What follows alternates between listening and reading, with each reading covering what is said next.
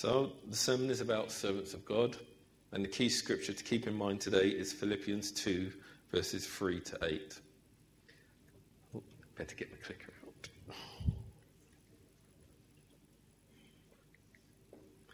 So who is a servant of God? I always like to break down these words because we have in our head what we think something is, but God has a completely different perception on it. So a servant, as far as Google is concerned, is a person who performs duties for others, employed in a house on domestic duties, or as a personal attendant, be it a butler, a maid, or anyone else like that. A person employed in the service of a government, a civil servant. I was once a civil servant. I am no longer a civil servant. A devoted and helpful follower or supporter, a political servant. Sadly, I don't think there's many political servants at the minute, but we're hoping for better ones in the future.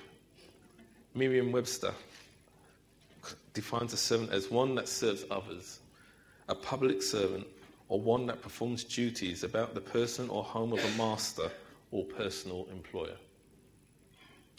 So here are some examples of some really high-profile servants. The first one is Alfred.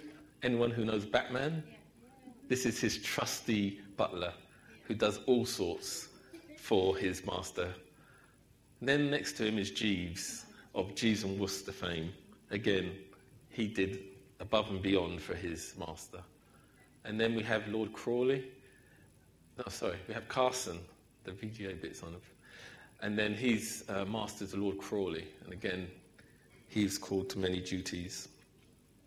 What I'd like us to note from these are they were all faithful to their master, and they willingly served them, and nothing was ever too much for them.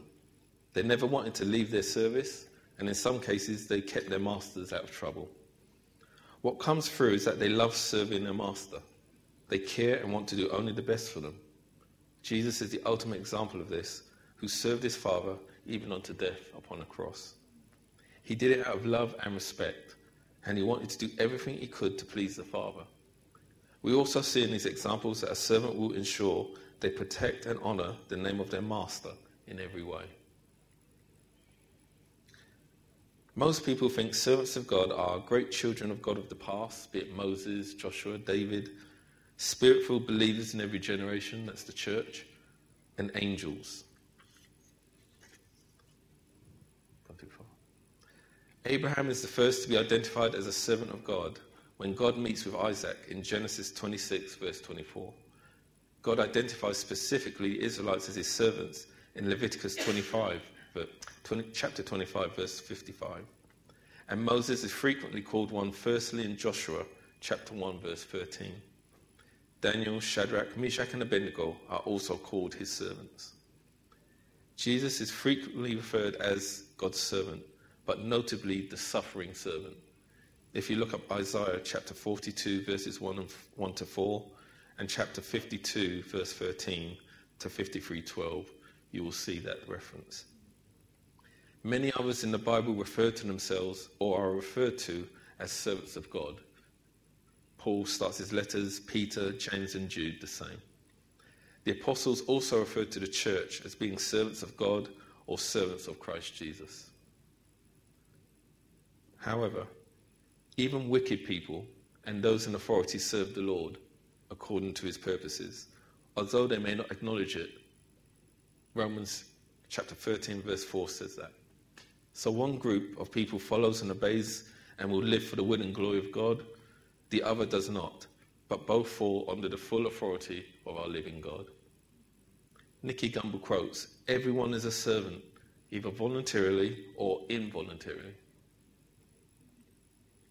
We all serve something, be it our family, employer, or government. We are either a servant of God, a servant of good, or we're a servant of the devil, a servant of evil. Serving evil leads to emptiness, shame, and death. Serving God leads to freedom from shame, sin, fear, and death, but we have joy and peace in him. Philippians 2, verses 3 to 8. These are the key scriptures. Do nothing from selfish ambition or conceit, but in humility count others more significant than yourself. Let each of you look not only to his own interests, but also to the interest of others. Have this in mind among yourselves, which is yours in Christ Jesus, who though he was in the form of God, did not count equality with God a thing to be grasped, but emptied himself by taking the form of a servant, being born in the likeness of men. And being found in human form, he humbled himself by becoming obedient to the point of death, even death on a cross. God's servants seek his interests over their own. They understand that their relationship with God is the most important relationship in their life and their life to come. They are called by him to fulfill his purposes and allow their lives to be shaped by Jesus, not themselves. The one true God brings us into one calling through one body to serve him and his children forevermore. Servants of God know and love him by obeying his commandments. We must serve the Lord with all of our hearts, with integrity and complete faithfulness to him, not allowing the influences of the world to corrupt us in any way from doing this. His servants strive to please their master, not to receive rewards in heaven, but because they acknowledge the great love, grace and mercies he has shown towards us and our loved ones. God will bless our diligence here on this earth, but far greater rewards await us in heaven for those who will serve with grateful, humble hearts and who love and serve only the Lord. His servants will inherit his kingdom. As Pastor David preached last week, God's servants strive to honour him, and it will be his good pleasure to share his kingdom with us. So what are the benefits and responsibilities of being his servant? I'd like to use Nehemiah as an example of this. The story of Nehemiah shows when a servant of God is empowered by him to fulfill a purpose, but through that purpose they draw other servants to them to do his work. The job is always too big for one person, but God gathers his servants together to fulfill the job. This story happens around 445 to 432 BC and reflects the third return of the Jewish exiles to Jerusalem. Just the background on this. The Jewish people had their great time during this reign of David, King David, and there was nothing that the Israelite nation could not do. He joined all the tribes together, 12 tribes united, kingdom unstoppable. Solomon, his son, took on the kingdom. Temple was built. Solomon, unfortunately, didn't stay faithful to God and allowed women, his wives, to divert him from God. What happened was there was a split in the kingdom and become north and south.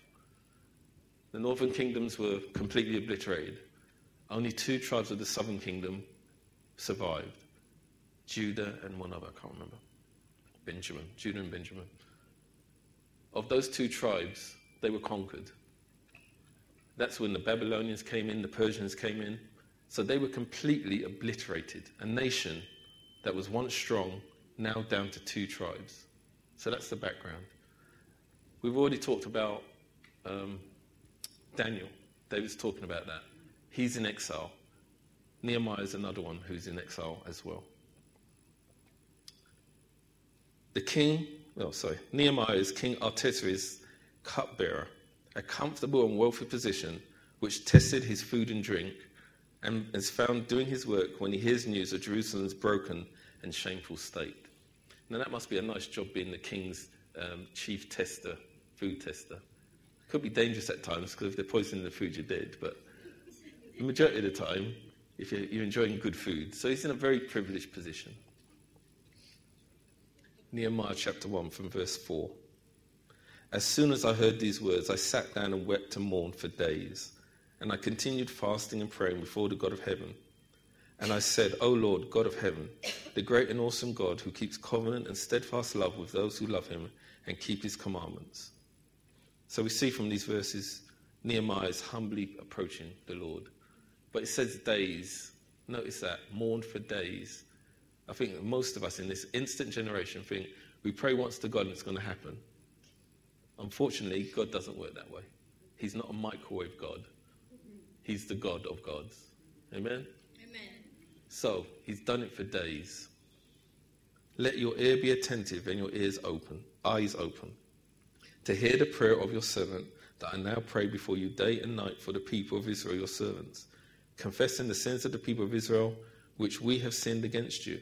Even I and my father's house have sinned. We have acted very corruptly against you and have not kept the commandments, the statutes, and the rules that you commanded your servant Moses. Remember the word that you commanded your servant Moses, saying, if you are unfaithful, I will scatter you among the peoples. But if you return to me and keep my commandments and do them, though your outcasts are in the uttermost parts of heaven, from there I will gather them and bring them to the place that I have chosen to make my name dwell there. They are your servants and your people, whom you have redeemed by your great power and by your strong hand. O Lord, let your ear be attentive to the prayer of your servant and to the prayer of your servants who delight to fear your name. And give success to your servant today, and grant him mercy in the sight of this man. Now I was the cupbearer to the king. Nehemiah instantly becomes burdened and weeps, mourns, prays and fasts for days, petitioning God to hear his prayers, to forgive the people's sins, and ask God to remember his promises to his people. He also asked for God's success to approach the king with his burden. The exiles felt lost, surrounded, broken, and had fallen away from God. Nehemiah recognizes that of himself in verse 6, and I believe he had a burden for Jerusalem before this story begins. God has stirred him up now to a point where he's going to do something about it. For all of us, we need to walk with God when he stirs us to do something, because good will come out of it. Nehemiah appears upset before the king, which in those days was very dangerous, because he could execute anyone who displeased him. It's not like you can go into the king's palace, with whatever they're serving the finger on and say, dash that, king, I'm going to be doing my own thing. You will soon find yourself with either a head missing or you'd be drowned or something. So it's a very dangerous thing to be sad, even sad, before the king. But Nehemiah had found favor with him, and he asks why he is sad. Few masters care about the servant's feelings. If you dig deeper into that scripture, it also says the king and queen are there. I think Nehemiah picked that point very well, because sometimes the king can be influenced by his queen. Yeah? So he's picked his time very well. Nehemiah prays and then petitions the king, who amazingly sends him away to rebuild Jerusalem with letters of authority, supplies, and soldiers. He gives him a troop of soldiers. This is the servant. It's not another prince, not another king. This is his servant, his cupbearer, and he's giving him all this. God's servants find favor and his providence with the people around him. They gain influence and they use it positively for the glory of God. Nehemiah is very practical, and when he gets to Jerusalem, he surveys all the work that needs to be done to rebuild Jerusalem's walls. And walls were very important in these days, because they represented security from your enemies, but it also represented strength and peace for the people. God uses Nehemiah to rally his people to rebuild the walls of Jerusalem. He's facing opposition both outside and within, but he persevered, led by the Holy Spirit through prayer, endurance, and sacrifice to speak in God's authority. In chapter 3, with the rebuilding of the wall, it's the priests that take the lead. Now, priests don't normally class themselves as builders. When was the last time you saw a vicar outside with the chivies doing cementing and brickwork?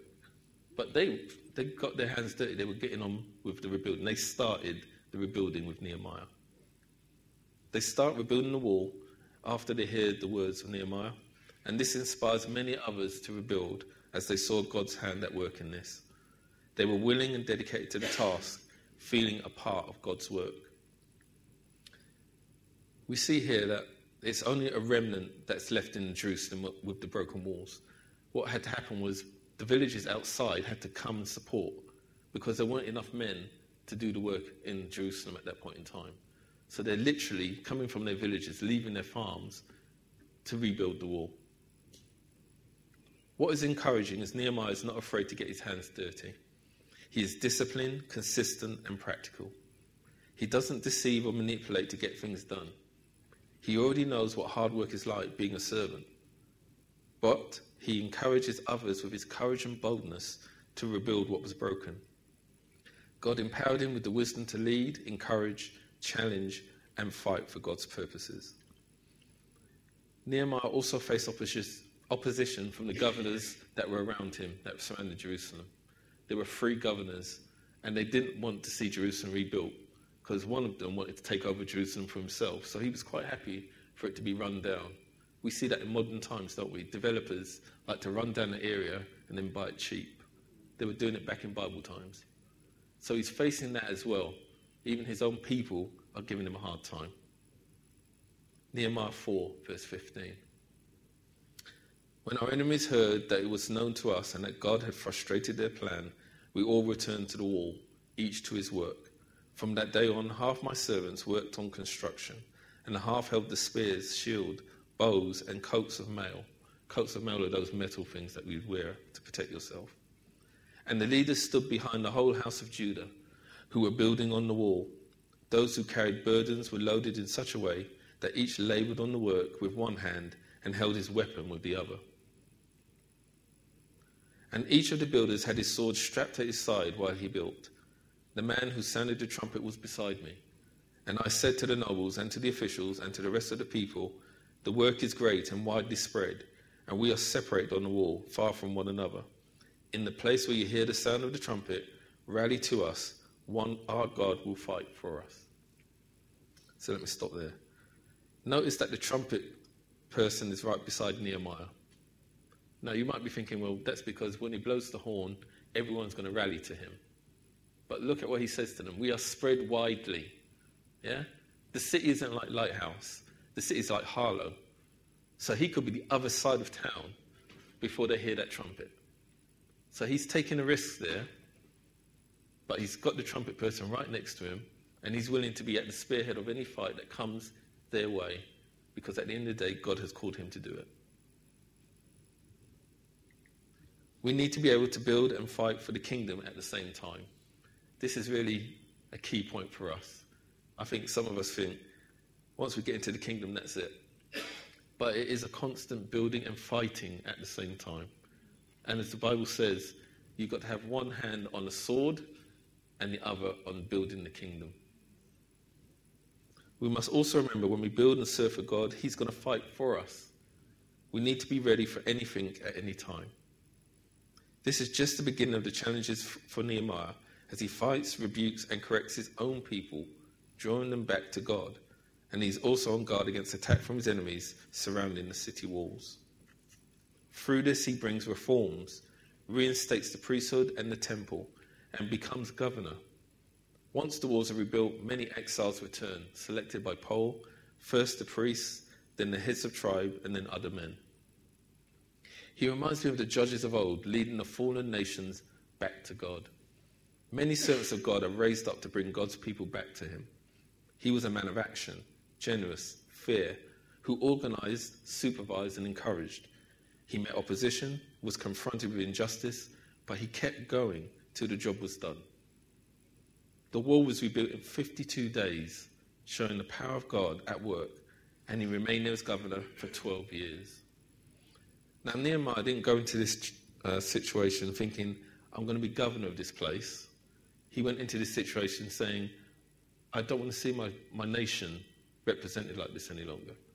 I want to rebuild and make us strong like we were before. I want us to be proud to lift up our heads when, instead of people sneering at that, Nehemiah had a heart for the people. And through it, God blessed him. And they needed a strong leader at that time. I think his king's going to be a bit upset because he did release him for a little bit and then he stays there 12 years. So I think by that time he'd given up the ghost on that one and got a new cupbearer because he was happy enough to let Nehemiah stay where he was. Servants of God believe and take to heart what God in the Bible says about them. You are truly loved and highly valued as children of God. We must believe and know anything is possible with God. John 14, verse 27. Peace I leave with you, my perfect peace I give to you. Not as the world gives do I give it to you. Do not let your heart be troubled, nor let it be afraid. Let my perfect peace calm you in every circumstance and give you courage and strength for every challenge. God watches over, strengthens, and protects his servants. They find their peace in him alone.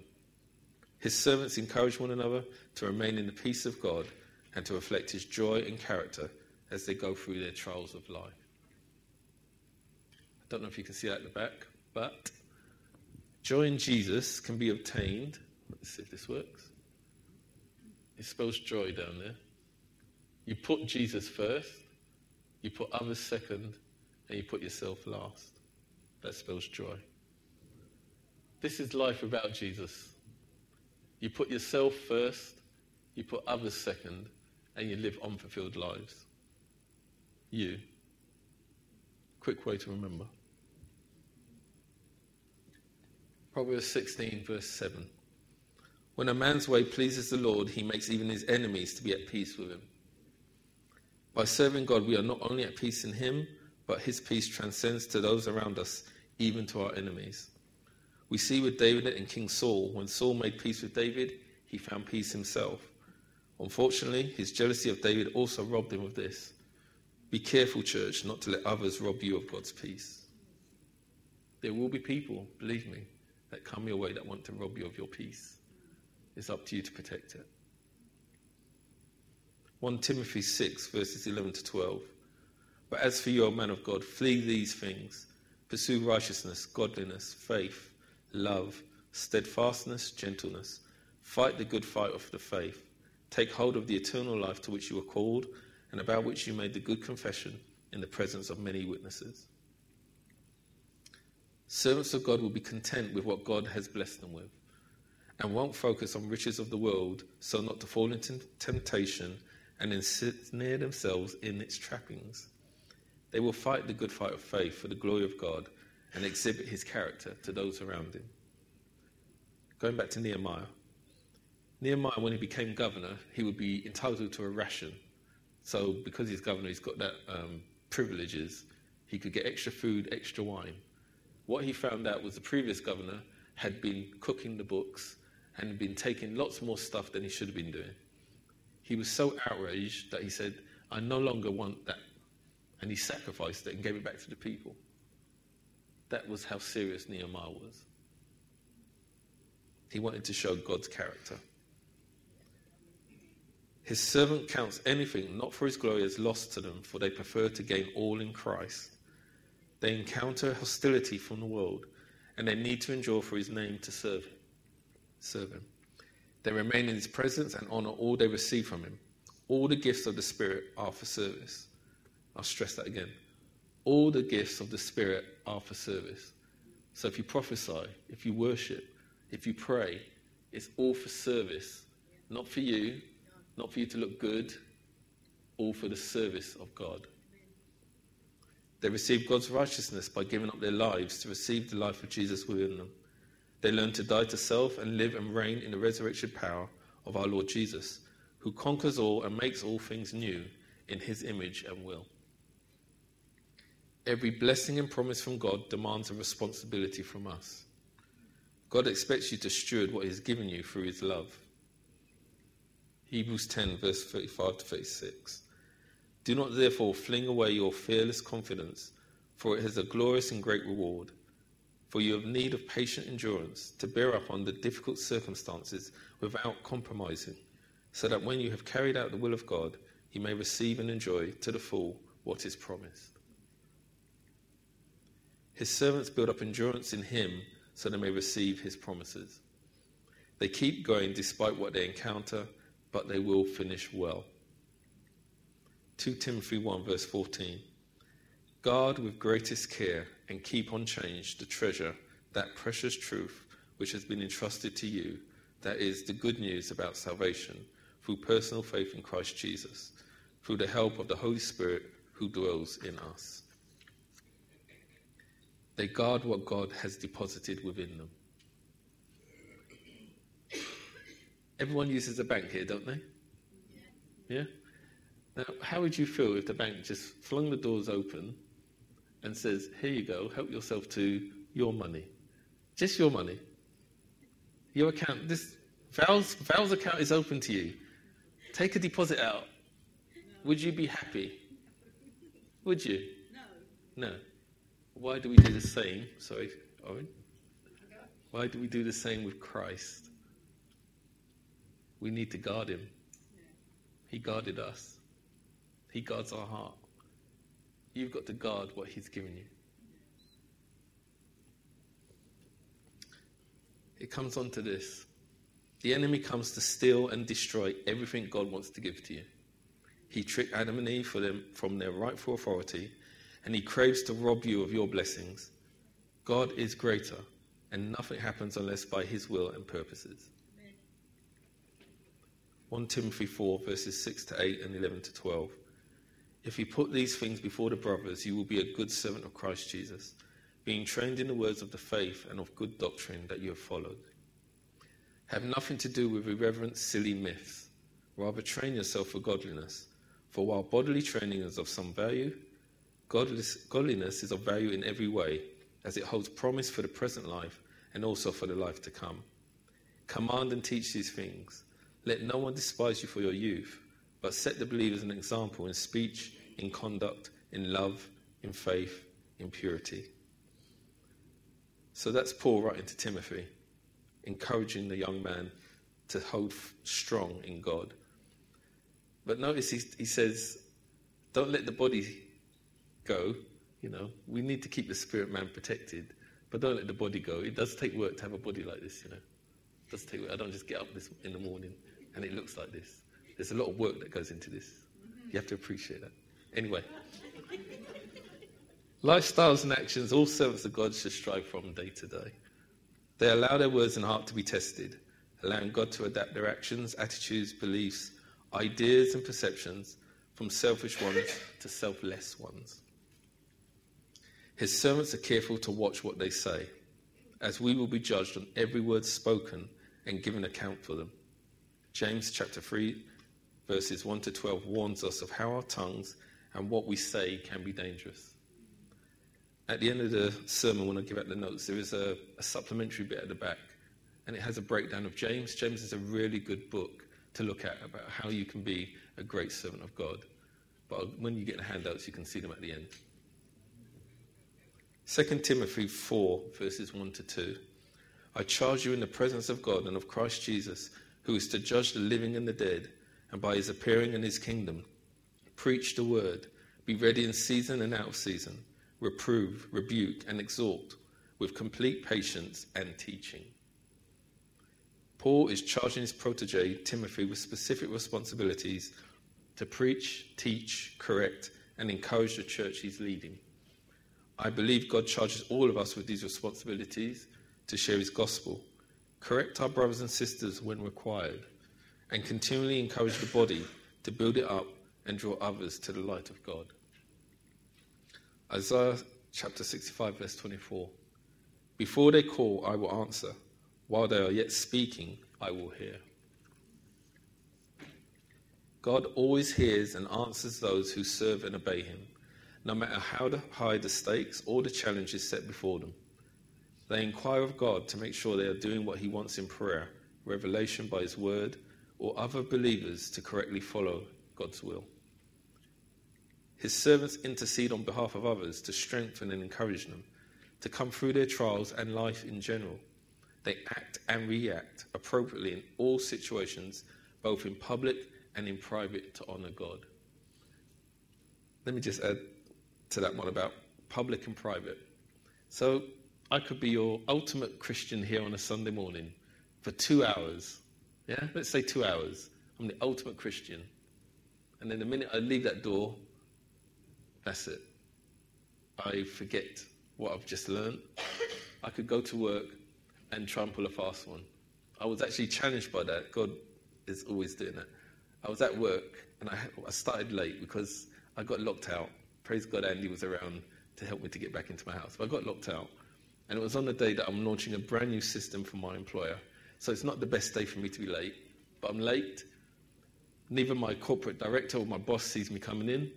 But I'm at least 45 minutes late.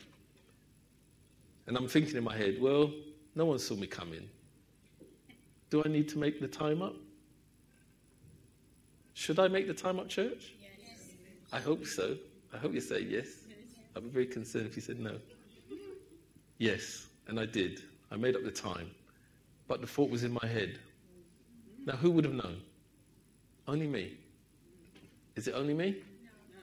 Who else is there? God. Amen. So just because no one else sees it, don't think that you're getting away with it.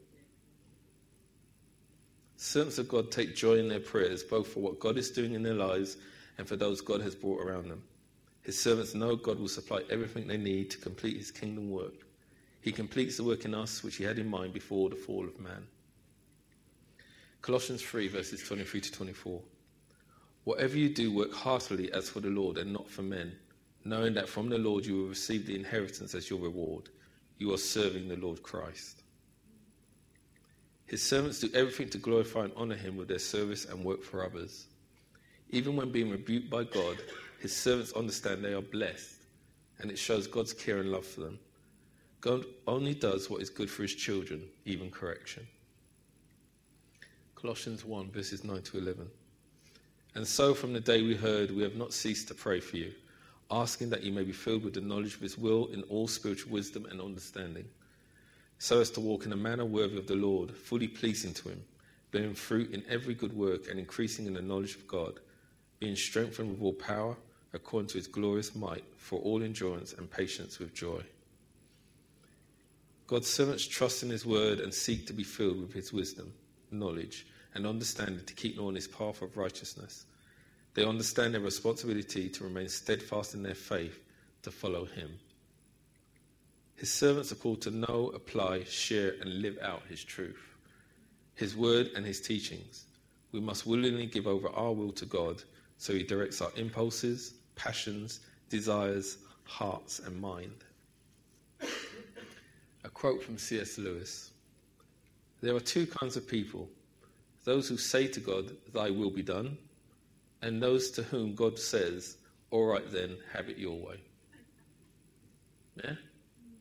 You don't want to be the one that God says that to you. This, I believe, is a servant of God's journey. So before you meet Jesus, it's my will, my way, which is bad for you. The middle ground is you receive Jesus and you say, his will, but I want to do it my way. It's good for you. Serving and following Jesus is his will, his way, and that's the best way. James 4, verse 17. So whoever knows the right thing to do and fails to do it, for him it is sin. That's us, church. We know the right thing to do. If we don't do it, there is no grey area. It is sin. As his servants, we know the right thing to do and know disobedience is sin. And we realize when God gives us that understanding, we are given that responsibility to use it wisely. Not to keep it to ourselves, but to share it so others may benefit from it. His servants have patience and humility to wait on God's leading. Like Moses or Joshua, they did not go into a situation if God was not with them. We want to make sure we are on track with God's plan and timing, not our own, to ensure we get it right and do it for the glory of God. His servants strive and desire the patience of God. They will need it for the trials that God will assuredly take them through to strengthen their faith and build even more patience and confidence in the will of God. I praise God that the Lord has blessed my wife with a lot of patience.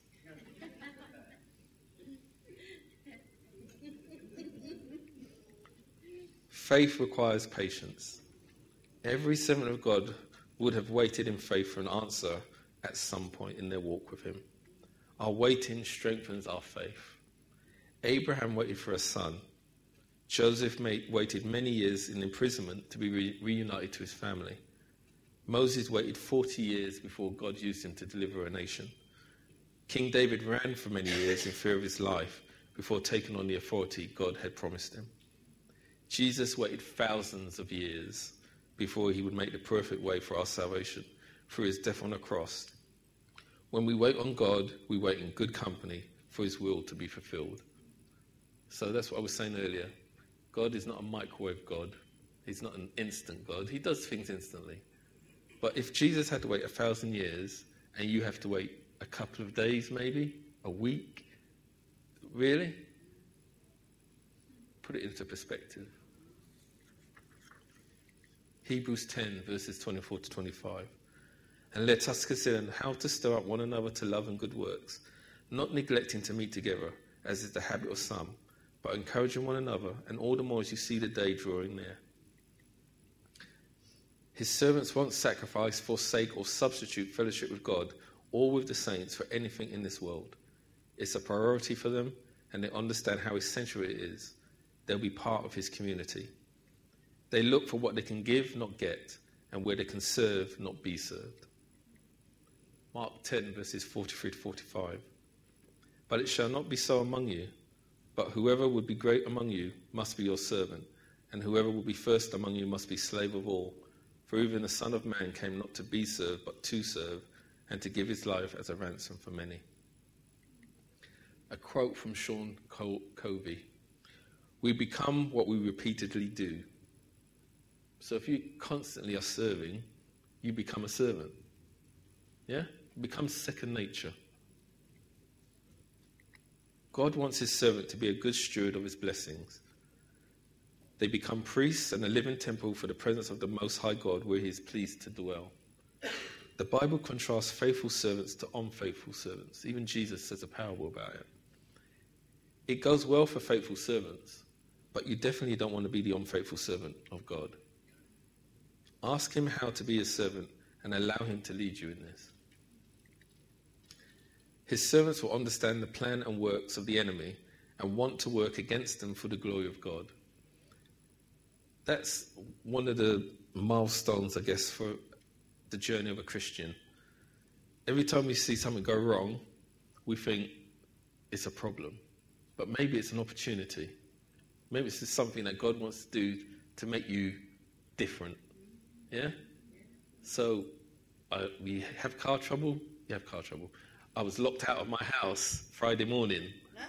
Now, I could have been cursing. I was up in the middle. It was early morning. Sorry, it was early morning. I was taking my son to work. He was in Epping. He had to go to Epping. And he comes out of the house. And I said, well, did you lock the door? He said, no.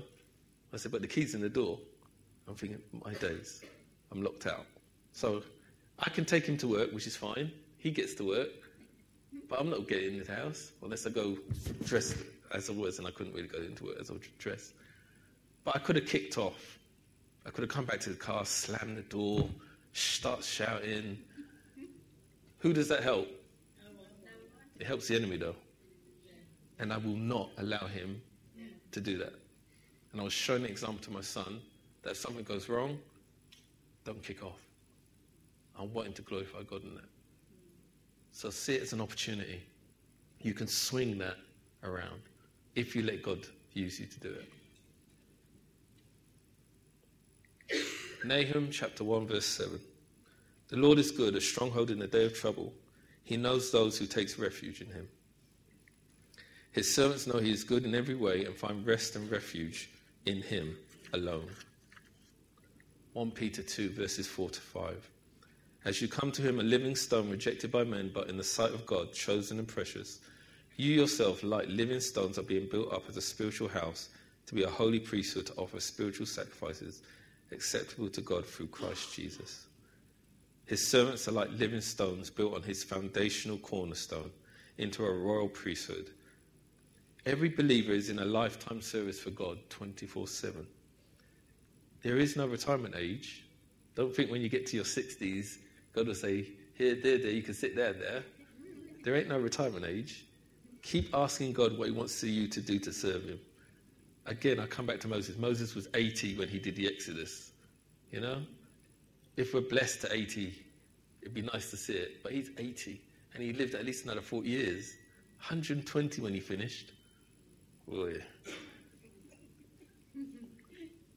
Quote from Collins Bible Companion. Christian service is a work of love. It is hard work, and it's more effective when it stems from our love for Jesus and his people. Servants of God give their all for him, and they are loyal and obedient only to him. They show compassion to the people they are serving. They always serve from the heart, not for honor, but out of love for those they serve. I serve my wife because it pleases me to serve her, not because I'm obligated to serve her. You heard that, yeah? If we seek gratitude for our service, I feel we've missed it. That's not what Jesus wants to portray to those around us. 1 Thessalonians chapter 5, verse 5. For you are all children of light, children of the day. We are not of the night or of the darkness. His servants are the children of light, and they know and keep away from the darkness. The world is going to bring it to us if we allow it. Third point, what are the challenges of being a servant of God? God raises up servants first and then makes them soldiers. We may become warriors for him, but first we have to humbly be his servant. We are called to serve and fight for those we care for. We can fight for our loved ones when we serve and love the one true God who empowered us to do all things for his glory. Jesus washed the disciples' feet. God Almighty, with all authority and all power, who should have been honored, humbled himself to serve the ones he loved and would fight for. His servants must seek to increase his kingdom influence and presence in this world. Jesus is the greatest example of a servant of God. He obeyed the Father's will in every way and fulfilled every requirement of his law. We are also commissioned to obey God's will, follow his commands, love, honor, and obey, and show the world how good our God is. Paul stresses in his teachings that everyone has a part to play in the body of Christ. We have equal value to him, but different roles and responsibilities. His servants refocus on God every day. They check where their hearts and their minds are and how close they remain to his will and purposes. His servants understand and prepare themselves to face trials and make sacrifices for his name. Paul showed his life of sacrifice and persecution for the gospel reflected parables to what Jesus endured for us. Jesus was a suffering Saviour, making the ultimate sacrifice for us. Paul and the disciples suffered ridicule, rejection, and persecution, but not one of them denied the Christ, even unto their very own lives. They sacrificed their well-being and their lives to reveal Christ to their family, friends, and the world. How much are we willing to sacrifice or suffer for the name of Jesus and his kingdom? 2 Corinthians 7 verse 1.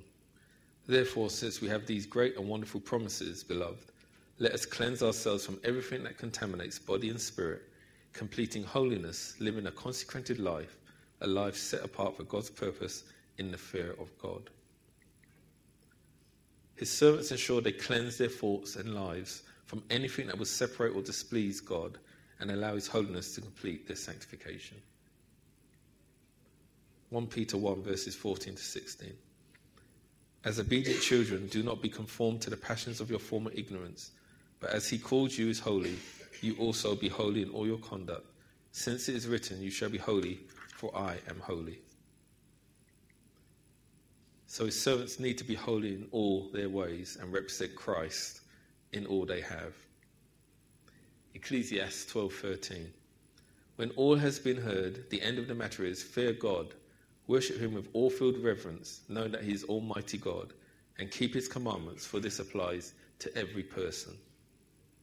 Now, Ecclesiastes is in the Old Testament. It's not New Testament gospel. So they're telling, God is speaking to the people, even from the Old Testament, what we're living in now. This is true for all servants of God. Fear God, show reverence, keep his commandments. That's all we're made to do. And we mustn't run away from our responsibilities in him. We see examples of this in Jacob and Moses, Elijah, Jonah, even Peter, the disciple. We need to be more like Jesus, who stood firm in God, never diverting from the plan of his heavenly Father and enduring even unto an extremely gruesome death to fulfill the will of God. Colossians 3 verse 12. Put on then as God's chosen ones, holy and beloved, compassionate hearts, kindness, humility, meekness, and patience. These are great attributes a servant of God should show if we want to please God and allow his grace to be seen in this world. Because every servant of God will be tested by him. He's going to ensure we're ready to receive what he gives us more of. God will not honour us with more until he knows we're able to take the weight and the additional blessings and responsibility, because God does not take giving you anything lightly. His servants know they are sojourners or exiles in this current world, awaiting the coming of their King and Master Jesus. This is testified in many Old and New Testament scriptures, because our hope is the returning King. We are required by God to challenge other servants to ensure the righteousness and holiness of God is maintained. We need to do that, because if the church represents something and we're not holding up to it, then we've got to challenge it. As a servant of God, we need to follow these two principles. We need to follow Jesus wherever he tells us to go, and we need to do as he says. God did the same with Moses, and it's the same principle for us even today. Follow him, listen, and obey his commandments.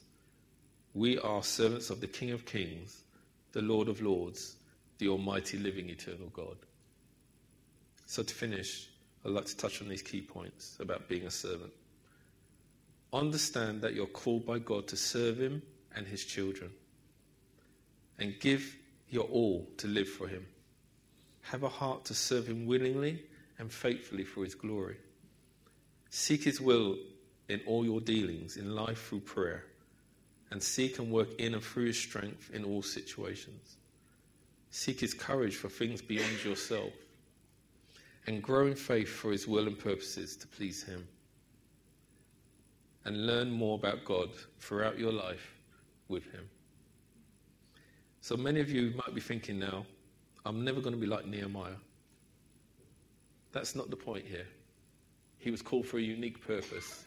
God hasn't called you for that purpose. What we're challenged is that we need to find out what God wants us to do. Yeah? So that you become the Nehemiah in your life, representing God, doing things that are beyond you, but God can do through you if you trust him. Amen. Heavenly Father, we thank you that as servants of God, we have great privileges, but we have great responsibilities. And Father, help us to bear the weight of both. Your blessings flow ever daily to us. When we get up in the morning, when we go to bed at night, your blessings are always over us. But Lord, we pray that we have shoulders to carry the responsibility of being a servant of God. Called to pray for others, called to stand in the gap for those who can't pray for themselves, to live a life that glorifies the name of Jesus, that gives and shows love and compassion and mercy. So Lord, you know all that we need before us now. I pray that your servants call to you now, as Nehemiah did, and whatever burden they have, may you have an answer. May not be today, but whenever the time is right, to their solution, to their problem, to their issue. In Jesus' precious name, amen. So we're going to go straight